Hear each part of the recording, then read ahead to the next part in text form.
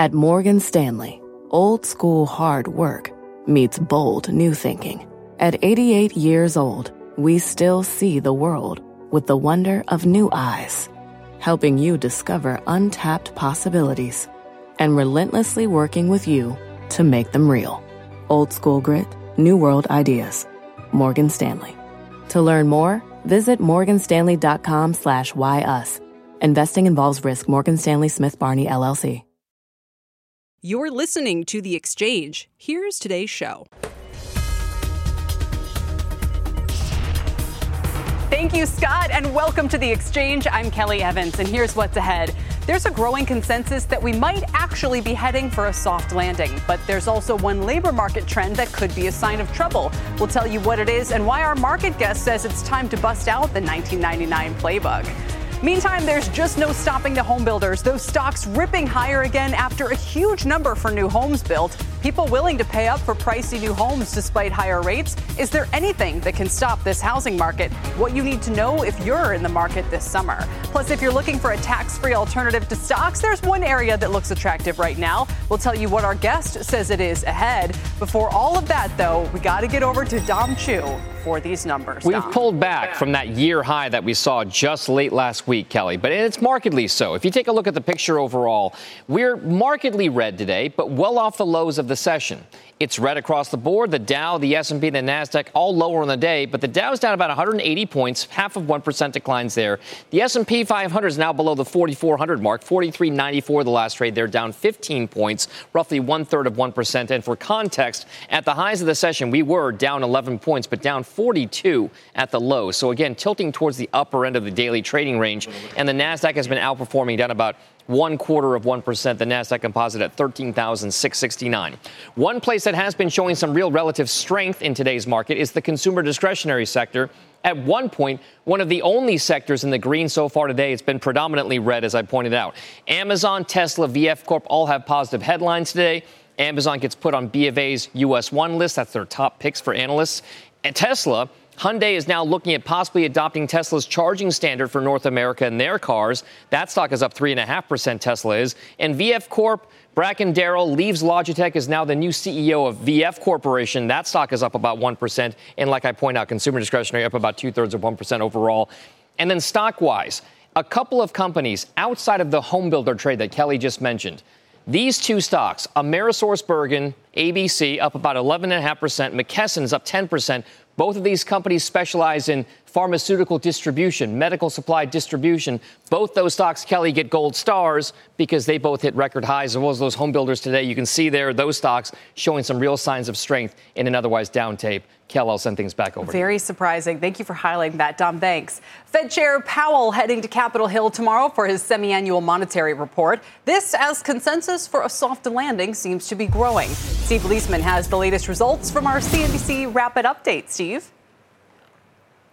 Hey, Kelly, good afternoon. Yeah, tentatively, this consensus is developing among forecasters for a soft landing in the economy. That is at least one where growth flatlines but doesn't go negative as previously thought. The first quarter coming in a bit weaker than expected in March, from March, though it's still above 1%.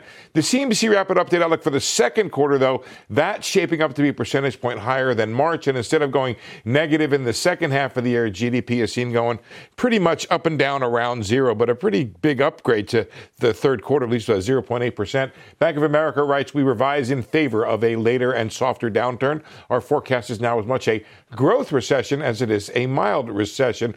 Of course, zero growth is not something to be happy about, and it could imply, obviously, economic hardship, including potential job losses. And there are those who aren't buying the soft landing scenario. Among those who we surveyed, our recession probability, says TD Ameritrade, our recession probability model indicates there is an 81% probability of a recession within the next 12 months. The current market dynamic looks overly optimistic. We also asked about core PCE inflation. It's forecast to fall more slowly compared to the March survey, ending this year above 4% and next year closer to 3% than it is to 2%, before edging down towards the Fed's 2% inflation target in 2025. The question is whether the Fed fulfills that median forecast of its officials and hikes twice more, and the question is whether that turns a soft landing potential into a hard one. Kelly? And Steve, I think I've been thinking a lot when you and I were talking in D.C. last week about kind of the timing of this cycle and how everything's happening at different points. So the home data today, don't you think, feed right into this idea of, what happens if the housing market, comes strongly off the bottom? Or what happens if we start to see a turn in manufacturing? And maybe we're all hoping for a bit much here, but, could that blunt the fall we'll probably at some point get from a slowing labor market? Yeah, I mean, it is definitely not synchronous throughout different industries. Housing had a downturn. We don't know whether or not that's the end of it, but today's numbers were certainly surprising. And if you think about it, Kelly, industries were affected differently in the pandemic, so it makes sense that they come in and out of different troughs and peaks at different times. So you're right to think about, I don't know what to do with today's housing number. It seemed off the charts in terms of how strong it was. I don't think it's really all that strong, but it could be that it's bottomed out. There's a lot of talk about that, and manufacturing has been weak, and maybe it's going to come off the bottom just as the consumer weakens here. So all of that would sort of back up the zero idea rather than the negative idea. All right, Steve, thank you. Steve Leisman. Despite the calls for a softer landing, the decline in hours worked could still spell trouble. My next guest sees substantial headwinds on the horizon. One is pulling out the 99-2000 playbook. The other sticking with a recession call in the back half of this year. Joining me now, Chris Harvey is head of equity strategy at Wells Fargo, and Frances Donald is here on set with me. She's chief economist and strategist at Manulife Investment Management. Am I putting your bearishness too strongly, Frances? Are you in a definite recession camp back half or just a possible one? Well, we have a 70 to 80% chance of a recession in the second half of this year. But even though my models tell me to do that, what I tell portfolio managers is move away from the big R word. Recession or not is not the story. The story is that we're going towards a growth slowdown. The unemployment rate is going to rise. People are going to be working less. This is not a favorable economic environment. And whether we're growing 0.1 or negative 0.1 will definitely trigger recession call or not. But it shouldn't change the way that you're looking at this economy, which is slowdown ahead, problematic fundamentals that are not going to be great for risk assets. The Wall Street Journal highlighting something that Tom McClellan was on the show talking about a short while ago, which is that hours worked are contracting. Explain the significance of that. It is massive. And one of the reasons is we know because companies have told us that they're aware there's a recession ahead. Everybody knows this. The Fed is telling us there's a recession ahead. The problem is that we're still in a massive labor shortage, and that's not going to go away. So companies have said we're going to do everything we can to cut costs in other ways. And one of the ways they're going to probably be doing that is keeping people employed. So the unemployment rate might not rise as much, but we're going to see their demand declining. And we know that's another measure of labor demand. So a lot of economists are going to be moving away from traditional levels of labor demand and looking at alternative measures. This one, weekly hours worked, that's down. It's now at levels consistent with pre-COVID. And as a result, the other thing we're seeing, as much as average hourly earnings are higher, weekly, the amount that consumers are taking home at the end of the week is declining and moving lower. This is not a great economic environment, no matter how you slice it. And it's also significant, not just as kind of a gauge of the labor market, but itself for, let's call it nominal GDP, just like the total, the size of the economy. It shows some deceleration already, which we've already seen quite a bit of. Chris, you're breaking out the 99-2000 playbook. Why? So, Kelly, it's a couple reasons, right? So we had our year-end price target at 4,200. We had a soft landing target at 4,400. We've sliced through both of those at this point in time. There's a tremendous amount of momentum. And what we're starting to look at is just the comparison between 99 and 2000 with tech, with UberCap, with technology innovation, but also with the Fed. If you go back to 99, 2000, there was another tightening cycle. But what happened was the Fed continued to tighten, but at the end, they accelerated that tightening. They went from 25 to 50. And that was the beginning and the end for the economy, for old economy stocks, but ultimately it dragged down the new economy stocks. And that's really what we're looking for. And this pause is not going to get you there. So we do think there's a pullback in the short term, but the longer term trend has not been broken. And I don't think it will be broken until the Fed gets a lot more hawkish than what it is right now. Do you think, Frances, so one of the kind of interesting things about the market narrative lately is people thinking, okay, maybe the Fed still has to hike a few more times, even as in the market today, 1 year break evens, 172, right? So they seem to be on the one hand betting that the Fed could be more hawkish, and on the other hand, basically saying, well, that's going to break something, or that's going to have this fallout that Chris is describing. Well, there's a lot of focus on this July meeting. My team's actually split 50-50. We're not quite sure, which is, sometimes something that happens. But what really keeps us up at night is not one or two more hikes. It's what does 2024 look like? And if we're heading into a recession, and the central banks have said to us, us, not just in the U.S., but elsewhere, we're still concerned about a second wave of inflation. We're still concerned about asset bubbles. For the first time in my career, I'm actually saying that I don't think that central banks are going to go into easing territory. They may cut, but just to neutral. That's the real problem when it comes to how we're thinking about the Fed, is not the next couple of months, but how do they respond to a recession? And is that playbook very different than it has been for the last several recessions? And I think that's the really big problem that we're going to see. It also means that those stock bond correlations, they may flirt positive again, very challenging for asset allocation decisions. A good point. Chris, what would you hear from the Fed chair? We're going to hear plenty from him on Capitol Hill the next couple of days. That would either tell you we are replaying the 99-2000 playbook, or maybe that something else is going to take place here. Yeah, Kelly, I'm not really sure what I want to hear from him, but I'll tell you what I see. I see an economy, so the way we've characterized the economy, it's an economic malaise. The economy has been stronger than people had expected, and it's taking a while, and it will continue to take a while to roll over. The job market, as we all know and I think can agree upon, is much stronger than expected. Inflation has come down, but it has not, the Fed did not break inflation. And the last thing is the equity market, which is a leading indicator, is up double digits. Why you would pause in this kind of environment is not clear to me, and I think I agree with the view that it's not about whether we're going to go another 25 or 50, but it's really about, are we going to go another 100, or are we going to keep rates higher a lot longer than many, many people expect? Right. And to that point, Francis, what does the housing data today tell you? The fact that, as people have said, the rate hikes in some ways have been inflationary because it's locking everyone into their homes and forcing people into the new build market. I'm not sure if I buy that in the long run, but certainly short term, this is way more momentum than people were expecting. And here's why other countries are providing a bit of a playbook here. Historically, the Fed was always the first mover. Now we've seen many other major central banks that have gone a different path. What have we seen in Australia and Canada? We had central banks that said, we're done, we think inflation is coming down. And then they had data, specifically housing data, that started to come back hotter again. That's inflationary. It says the job is not done, or worse, maybe we need to pause, but we can't let the market know this. So for me, this is going to be Chair Powell coming back after this data. This is so strong, this housing data. This is not something we can ignore. Normally I say one data point, we don't react to it. This is a data point we have to react to. This is a central bank that's probably going to have to keep the fires of hikes alive. Whether or not they go in July probably depends on a couple more things. Wow. Francis, thank you. Chris, thank you as well. Francis Donald and Chris Harvey on these markets. Let's go overseas now to China specifically, where the central bank is slashing two key lending rates in an effort to shore up its economy as their reopening continues to disappoint. Meantime, despite President Biden saying he did a hell of a job, Secretary of State Antony Blinken's visit to China failed to reopen military-to-military talks between the two countries. And on top of that, the Wall Street Journal reporting China and Cuba are planning to build a new joint military training facility on the island just about 100 miles from Florida. Joining me now with more on the risks is Stephen Roach, former chair of Morgan Stanley Asia, currently a senior fellow at Yale University. Stephen, it's great to see you again. Your bearishness in January was one of the first times I really sort of sat up and took notice. And I'm curious how your thinking has evolved as we're halfway through the year now. Well, thanks, Kelly. It's always good to see you. The Chinese outlook has taken a surprisingly bad turn for the worse here, and the government's responding with sort of the traditional playbook of interest rate cuts, infrastructure spending, and we'll see if it works. I think the second half will probably be a little bit better.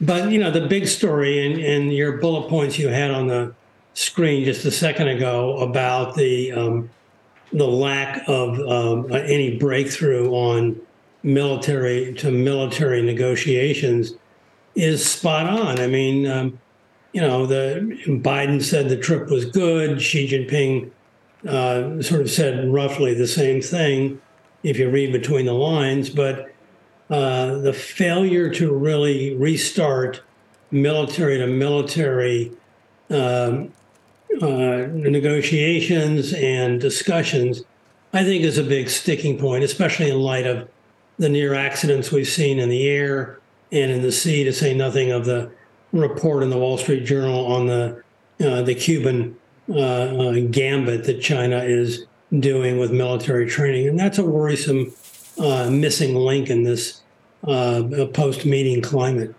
Do you at some point get more, putting ourselves in investors' shoes here, do you get more positive on China thinking, all right, they realize the severity of the problem, they're going to start to, do as much stimulus as they can, there's going to be kind of a near-term boost here, or does even that leave you feeling pretty cold?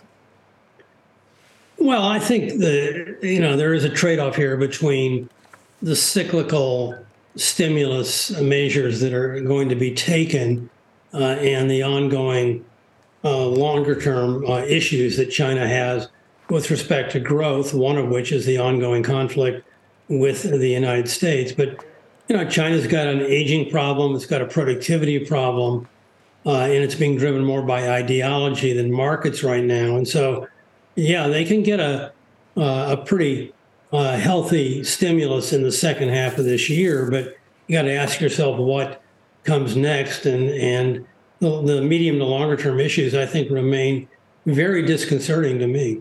I also found it striking that one of the things they're going to do is relax the policy on buying, second homes. That's what fueled a lot of these ghost cities and these very empty, high-rise condos and the unsustainable infrastructure boom they were experiencing. So it seems as though they're out of ideas and just trying to go back to a playbook that we know can't work in the long run.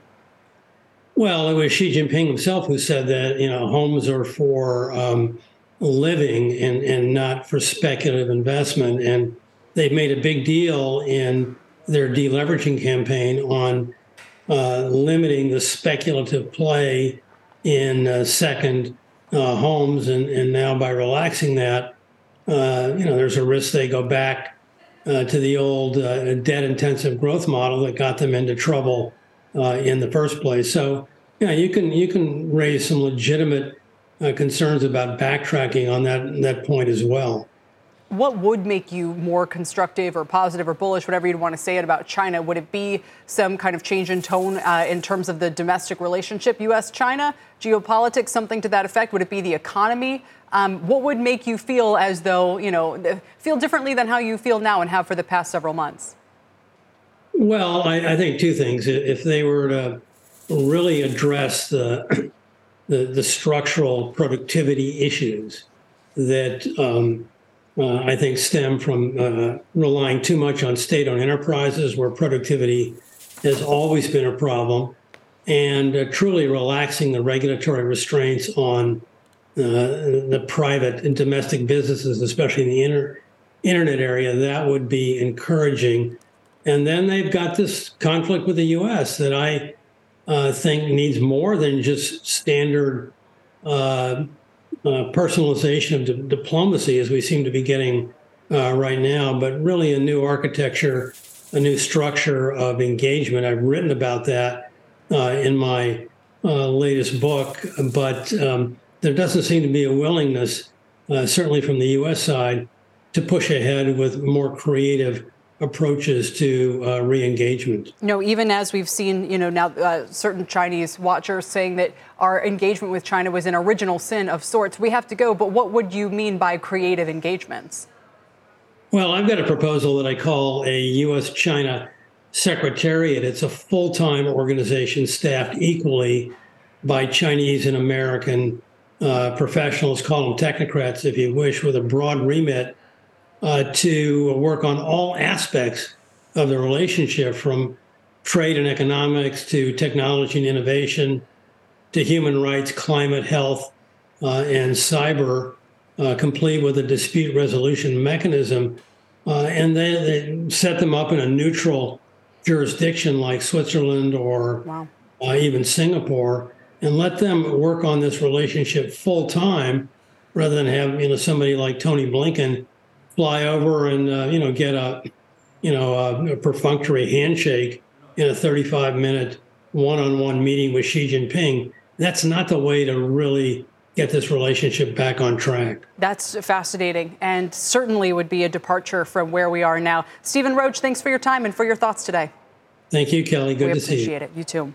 Coming up, a huge beat on housing. New home construction surging in May. Applications to build also higher. And buyers seemingly getting used to this new normal of high rates. So can anything stop this housing market? We will debate. Look at the housing stocks. A lot of new all-time highs today. Plus, Goldman says risk on is back as investors buy the soft landing scenario. One of our guests agrees, and he's taking a page from Monty Python to look for the bright side of this market. He tells us where he's finding opportunities right now. There's one of them. Massive gains already this year, more than doubling the name ahead. As we go to break, here's a final check on the markets. Dow's down 178 points, 0.5%. NASDAQ only down 12, though, and the 10-year yield just around 372. We're back after this.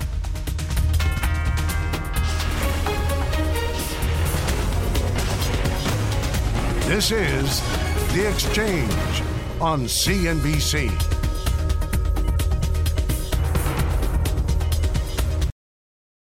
It's time to take your career to the next level. With over 150 graduate degree programs, the Catholic University of America, located in Washington, D.C., provides world-class academics with a student experience that educates the whole person, mind, body, and spirit. Whether your professional calling is in engineering, nursing, social work, or any of our other exceptional degree programs, encounter the best of everything that Catholic University has to offer and discover the best in yourself. Learn more today at catholic.edu/grad admissions. What's on the horizon for financial markets? At PGIM, it's a question that over 1,400 investment professionals relentlessly research in pursuit of your long-term goals. Specialized across asset classes, but united in collaboration, our teams provide global and local expertise. Our investments shape tomorrow, today. Pursue your tomorrow with PGIM, a leading global asset manager.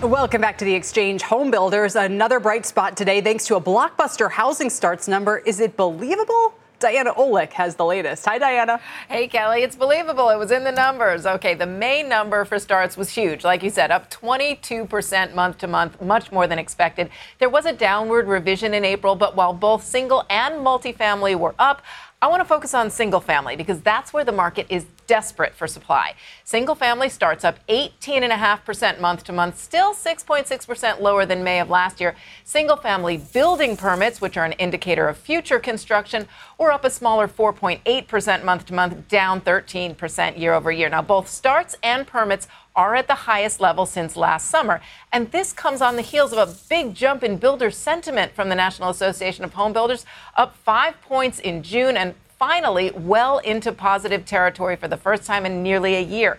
Builders say supply chain issues are easing and demand is very strong despite higher mortgage rates. Rates were not kind in May, starting the month around 6.7%, then dropping a little bit briefly, but then rising steadily and then over 7%. But the builders say buyers are getting used to this so-called new normal.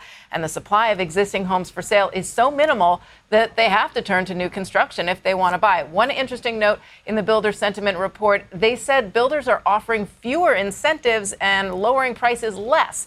Apparently, they say they just don't need to anymore. Kelly? I can understand. Diana, thank you very much. Diana Olick. My next guest says new home construction has to prop up supply because inventories are back to their lowest levels since April of 2022. Andy Walden is VP of Enterprise Research Strategy at Black Knight. Andy, it's good to see you again. Welcome.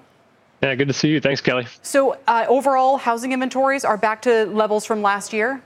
Yeah, absolutely. And they've dipped in 95% of markets across the country. So this is something that we're almost universally seeing across the U.S. Massive, massive inventory challenges. So fantastic news to see some new construction on the horizon.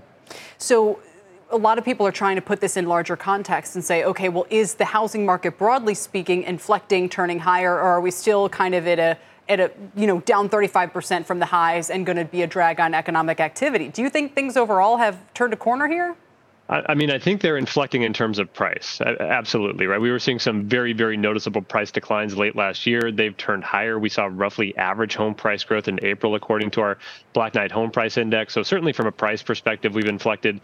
In terms of transaction volumes, I mean, demand is still down 35%, 40% from pre-pandemic levels. In recent weeks, you still have this lack of supply out there in the market. So just in terms of transaction volumes overall, we're going to continue to see some suppressed numbers here over the next few quarters. And talk to me about prices. Where do you think we go from here? Yeah, I mean, I think if you look at that annual home price growth rate, that headline number that everybody looks at, it's gone from 20% to 0%. It looks like if you just look at the trend line, looks like it's going to go negative. I think it starts to inflect here over the next couple of months. I think we dip below 0% for a very, very small handful of months here, and then you start to see that trend higher. There's just not enough supply out there. So even with demand suppressed, I think you're going to continue to see prices firm up and trend higher here over the next few months. It seems obvious if the Fed keeps hiking rates, it's just going to exacerbate conditions in this direction. But I do wonder about, if the market wants to price in lower rates a year from now for whatever reason, economic slowdown, inflation getting back under control, if the Fed does start cutting, that seems like it could massively change the dynamics here. And that's really the big challenge that the Fed is facing, right? Because the same lever they're pushing on to squash demand is also squashing supply. And as soon as you let off those brakes and let interest rates start to come down, your demand comes back. I'm not certain supply is going to come back as soon as demand, and that risks reheating the market. And so that's where this new build footprint and trending higher, that could be very good news for everybody, right? Buyers out there, builders, obviously, but maybe the Fed as well. If you can get some of that new build inventory into the market, maybe that increases supply and lets them ease a little bit. But where we're at right now, if they start to ease, you're going to see markets reheat. There's one little story on my mind, and you got to tell me if this is emblematic or not. There's a great piece in one of the Boston newspapers about how Cape Cod rentals are going unfilled this summer, and no one can figure out why. And if you read the article, it turns out the supply of rental homes in Cape Cod has gone from like 12,000 pre-pandemic to 16,000 as people think, great, I can get in on the Airbnb market and are charging these high rates and so forth. And I wonder if there's something analogous to draw here about the whole U.S. housing market or not. Have we reached a point in which, we think there's too little supply, but suddenly things are going to turn and we're going to think, no, actually, there's weird dynamics going on here and maybe there's actually too much of it? Man, I hope that is the case. I don't think it is, especially when you look at some of the supply numbers across the market. But I mean, in terms of some of that rental data, it really depends on where you buy. If you bought more than 2 years ago, you can still cash flow that stuff really easily. It makes it a lot harder to find enough rent revenue to make it work in today's market where you're buying at a higher price and a higher interest rate. So I hope you're right about supply. I don't see it yet, but hopefully that's on the horizon. No, after that, I was checking out, Cape Cod listings for vacation. I'm like, I don't know, maybe if you can get a deal, still not sure we could do it. But Andy, thanks so much for your time today. Really appreciate it. Andy Walton from Black Knight. Coming up, Alibaba shares are down about 4% right now after a news about a management shakeup. We've got the latest and what it could mean for the overall China trade, which continues to struggle.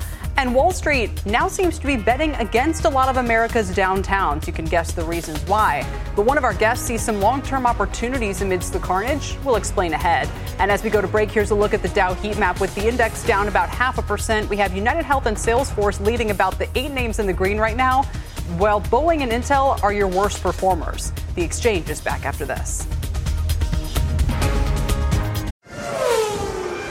Now is the time to accelerate innovation. T-Mobile for Business is powering Formula One Las Vegas Grand Prix operations and epic fan experiences with secure, reliable 5G connectivity. Because an event this big and this fast deserves a network that can set the pace. See what our 5G advanced network solutions can do for your business at T-Mobile.com/now. View 5G device coverage and access details at T-Mobile.com.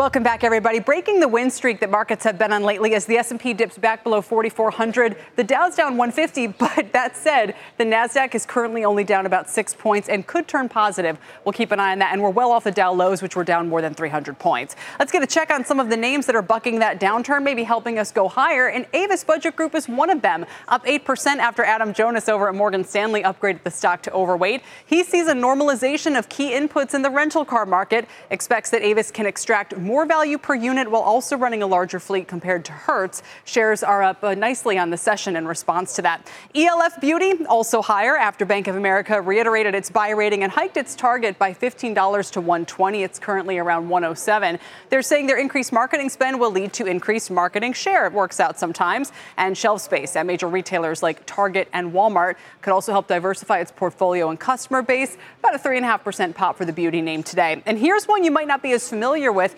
Atmos Filtration Technologies, ATMU. Why is it getting attention today? JP Morgan, Goldman, Wells, B of A, all initiating coverage on the stock. All four firms are bullish. They make commercial vehicle filtration products, and they were spun out from Cummins last month, so then now analysts can initiate on it. Shares are up about 4.5% on that bullishness. Over to Tyler Matheson now for a CNBC News update. Tyler? Kelly, thank you very much. The Coast Guard's search for a missing submersible carrying 5 people growing more desperate as the vessel's 4-day oxygen supply is waning. Rescuers believe the Titan sub only now has about 40 hours of breathable air left after it lost communication Sunday during a mission to explore the wreck of the Titanic. Crews say it's a complex search mission that spans 6,700 square miles. Our focus is on searching with what we know. As soon as we received the report on Sunday evening, we immediately launched search efforts.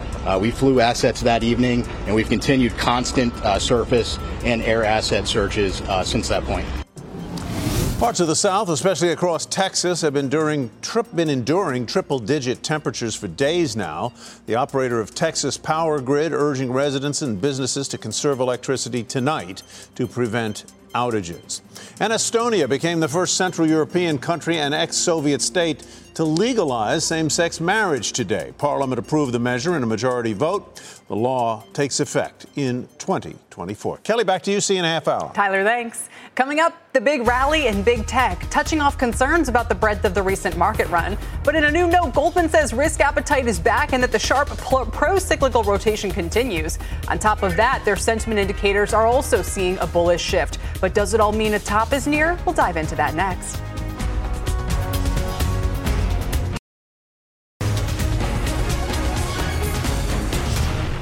Welcome back to the exchange. Stocks are lower across the board, but just 4 points lower for the NASDAQ, although at the lows we were down about 1%. And Goldman is now warning that equity sentiment is at the highest level since April of 2021. They call positioning stretched, even as investors warm up to the idea of a hard, soft landing. But my next guest points out that the mega 8 stocks powering the current rally are all trading at a forward PE of 30 times plus. Amazon at 85, Tesla at 76, Nvidia at 56. But he's sticking with Tesla here, I think. Let's bring in Jeff Krumpelman, Chief Investment Strategist at Mariner Wealth Advisors. Am I right about that, Jeff? Welcome. Thank you.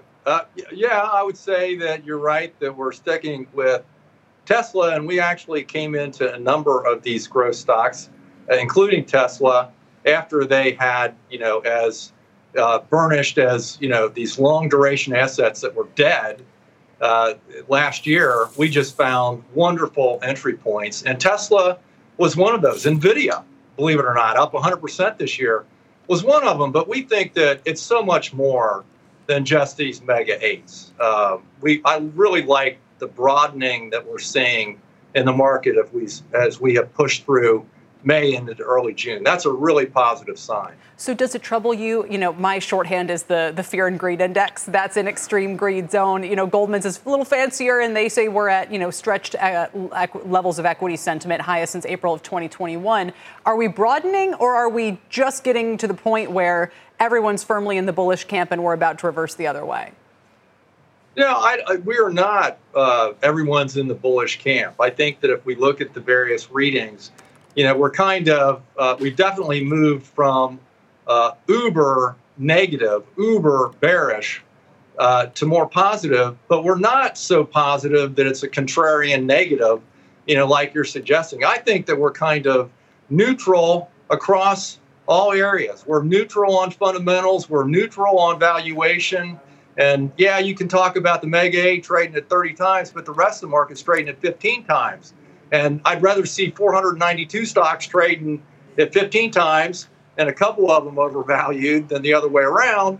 And then on the technical front, this broadening, I do think, is what we really needed to see. And it's not to say we're all clear and that this is just a rocket ship now to 5,000 or something. But we do think that our thesis of stay sober, stay measured, 4,500 plus by year end, with plenty of volatility in between, but keep your eye on the prize, which is we're getting less worse on inflation.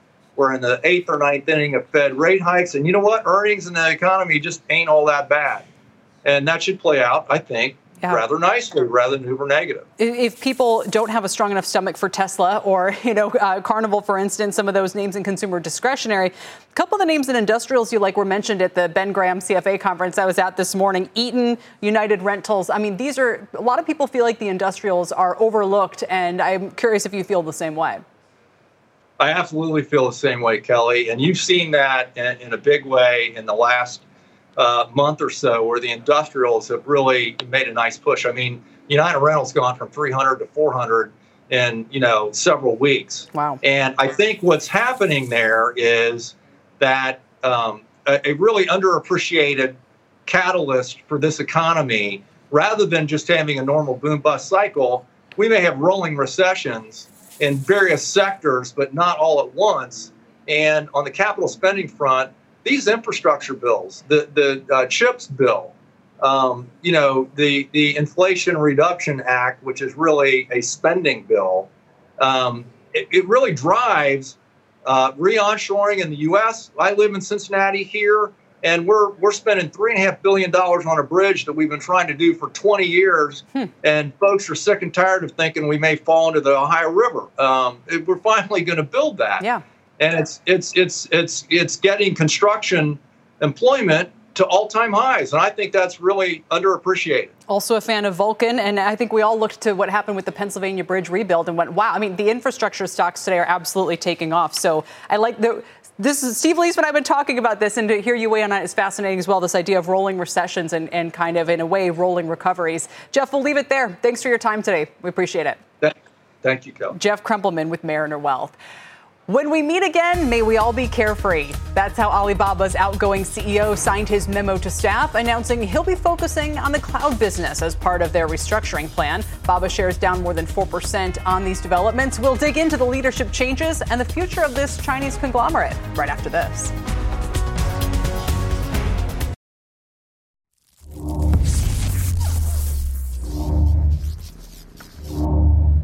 Welcome back. Alibaba out with a surprise leadership shakeup today. CEO and chairman Daniel Zhang will step down from those roles and instead focus on the company's cloud business. Shares of the internet giant down about 4.5%. Let's turn to Deirdre Bosa with today's Tech Check. Maybe unpack the significance of this for us. Deirdre?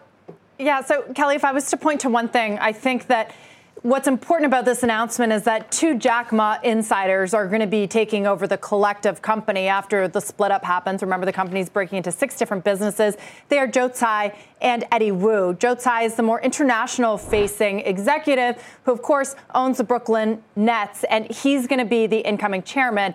Eddie Wu is going to be the incoming CEO. So largely, they're going to be looking after the e-commerce side of the business. And it's notable, we haven't spent enough time talking about Daniel Zhang himself. He took over from Jack Ma years ago, and he's going to be heading up the cloud unit, which in some ways, Kelly, could be more significant because this is where the artificial intelligence, generative AI drive is going to be taking place. So while you could look at this as a bit of a demotion for him, he's actually taking up maybe the most sexy parts of the business as it all splits up. And Alibaba, we are watching, I guess, is it deconglomerizing? Is that a word? Or give us some context here around some of the shakeups they're under. I guess that is a word. It's splitting up, deconglomerizing. It's not easy to say, but that is accurate, Kelly. Remember, this has been one of the biggest, most successful Chinese companies. A few years ago, when Jack Ma was trying to take Affiliate Ant Group, that was a fintech company, public, got smacked down by regulators. He essentially had to go into hiding. Alibaba came under so much pressure as well, just being affiliated with Jack Ma, losing hundreds of billions of dollars in market value since that time. So it's been under this pressure, under this regulatory pressure from Beijing. So maybe this is a signal. The fact that it is Zhou Cai and Eddie Wu taking over, and these are Jack Ma confidence, maybe tells us that that's in the rearview mirror. However, there are challenges ahead. Over the last few years, while Alibaba's been under pressure, another Chinese rival, Pinduoduo, you might know, or our audience might know, it's Temu app that's here in the U.S., has made a lot of strides.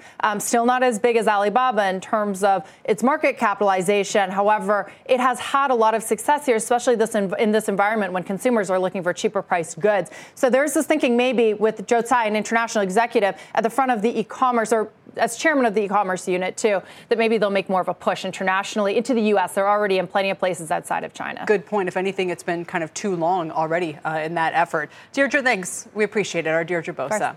Still ahead, the hybrid work model, not just a problem for office REITs. The Wall Street Journal reporting investments linked to America's downtowns like muni bonds are now under pressure. But is the time to scoop them up at a discount actually this very moment? We'll explore that next. And throughout June, CNBC is celebrating Pride Month by sharing stories of corporate leaders. Here is GLAD President and CEO Sarah Kate Ellis. Coming out for me at work helped surge my career. I wasn't hiding who I was. That takes an extraordinary amount of energy and time and resource that you could be putting against your career, your job, your clients, your employees. And so for me, when I was in the magazine business and I finally came out, I saw my career take off. So be who you are. Bring your full self to work. It will only make your career even better.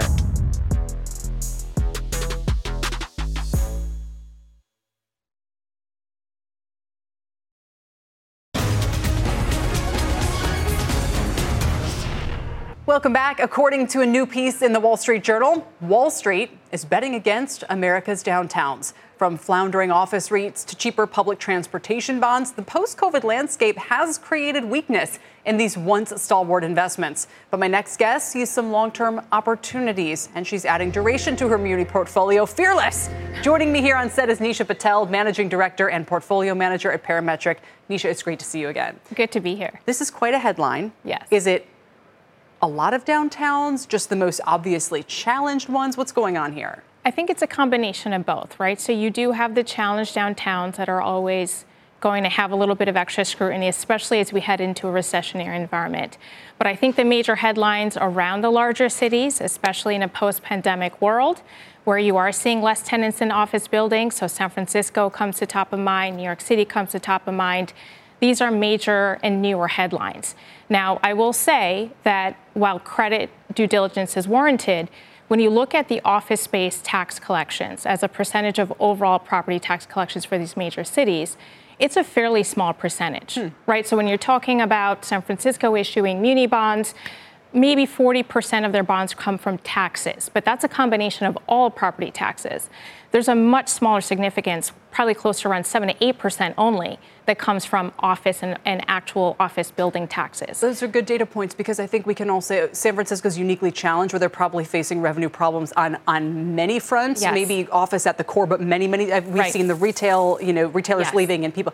Whereas other cities, it seems to be more just a question of empty office buildings. And, so it's funny because you almost wonder, like we've heard officials say, it's almost like it's good for America, it's good for these cities to bring employees back to the office. But the data just seems stubborn that that's not going to happen in a much more meaningful way beyond what we're seeing today. I would agree, right? Like post-pandemic, we just cannot get back to probably a pre-pandemic office occupancy level, right? You've had massive industry shift.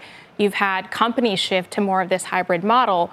So it's hard to envision a place where we're going to go back to the pre-pandemic occupancy levels. Now, cities will have to get more creative and will have to diversify their revenue streams a little bit more, again, if they're depending upon these types of revenue streams. I will say that post-2008, as many of these cities and issuers learned the hard way, they have adapted to it and have vastly diversified their revenue streams today, right, to versus where they were in 2008.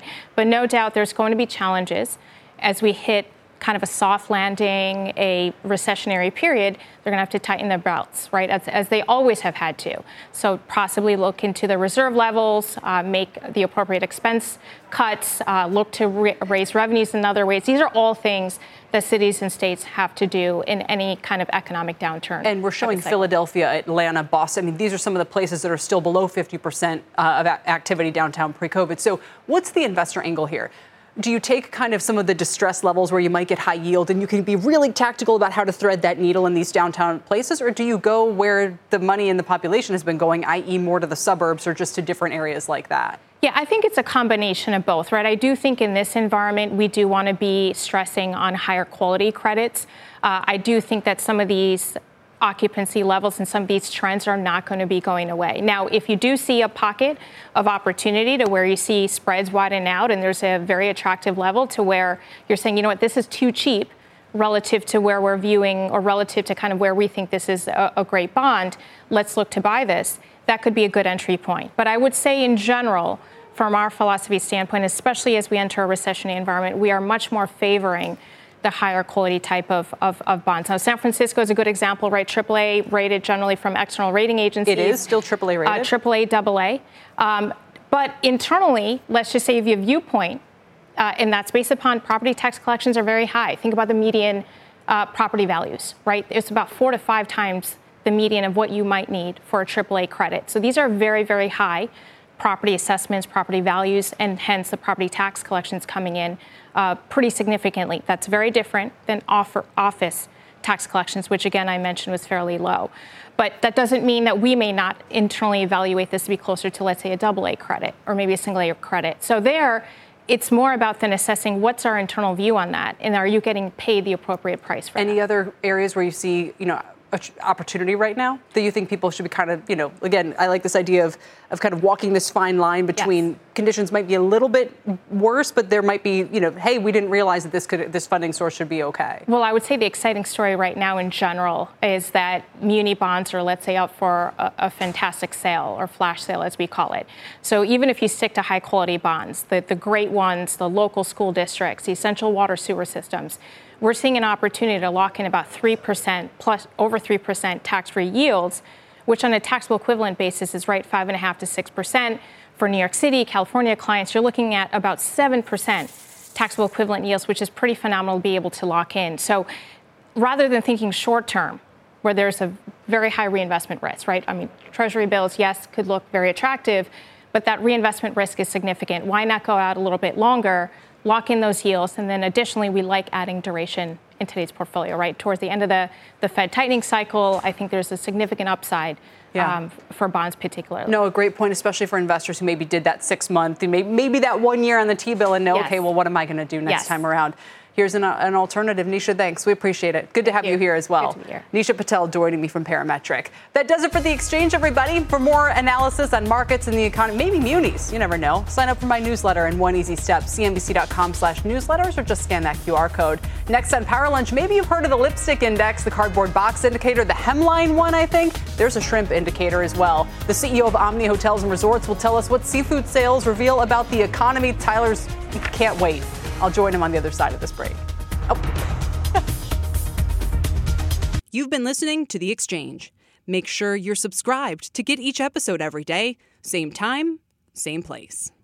It's time to take your career to the next level. With over 150 graduate degree programs, the Catholic University of America, located in Washington, D.C., provides world-class academics with a student experience that educates the whole person, mind, body, and spirit. Whether your professional calling is in engineering, nursing, social work, or any of our other exceptional degree programs, encounter the best of everything that Catholic University has to offer and discover the best in yourself. Learn more today at catholic.edu/grad admissions.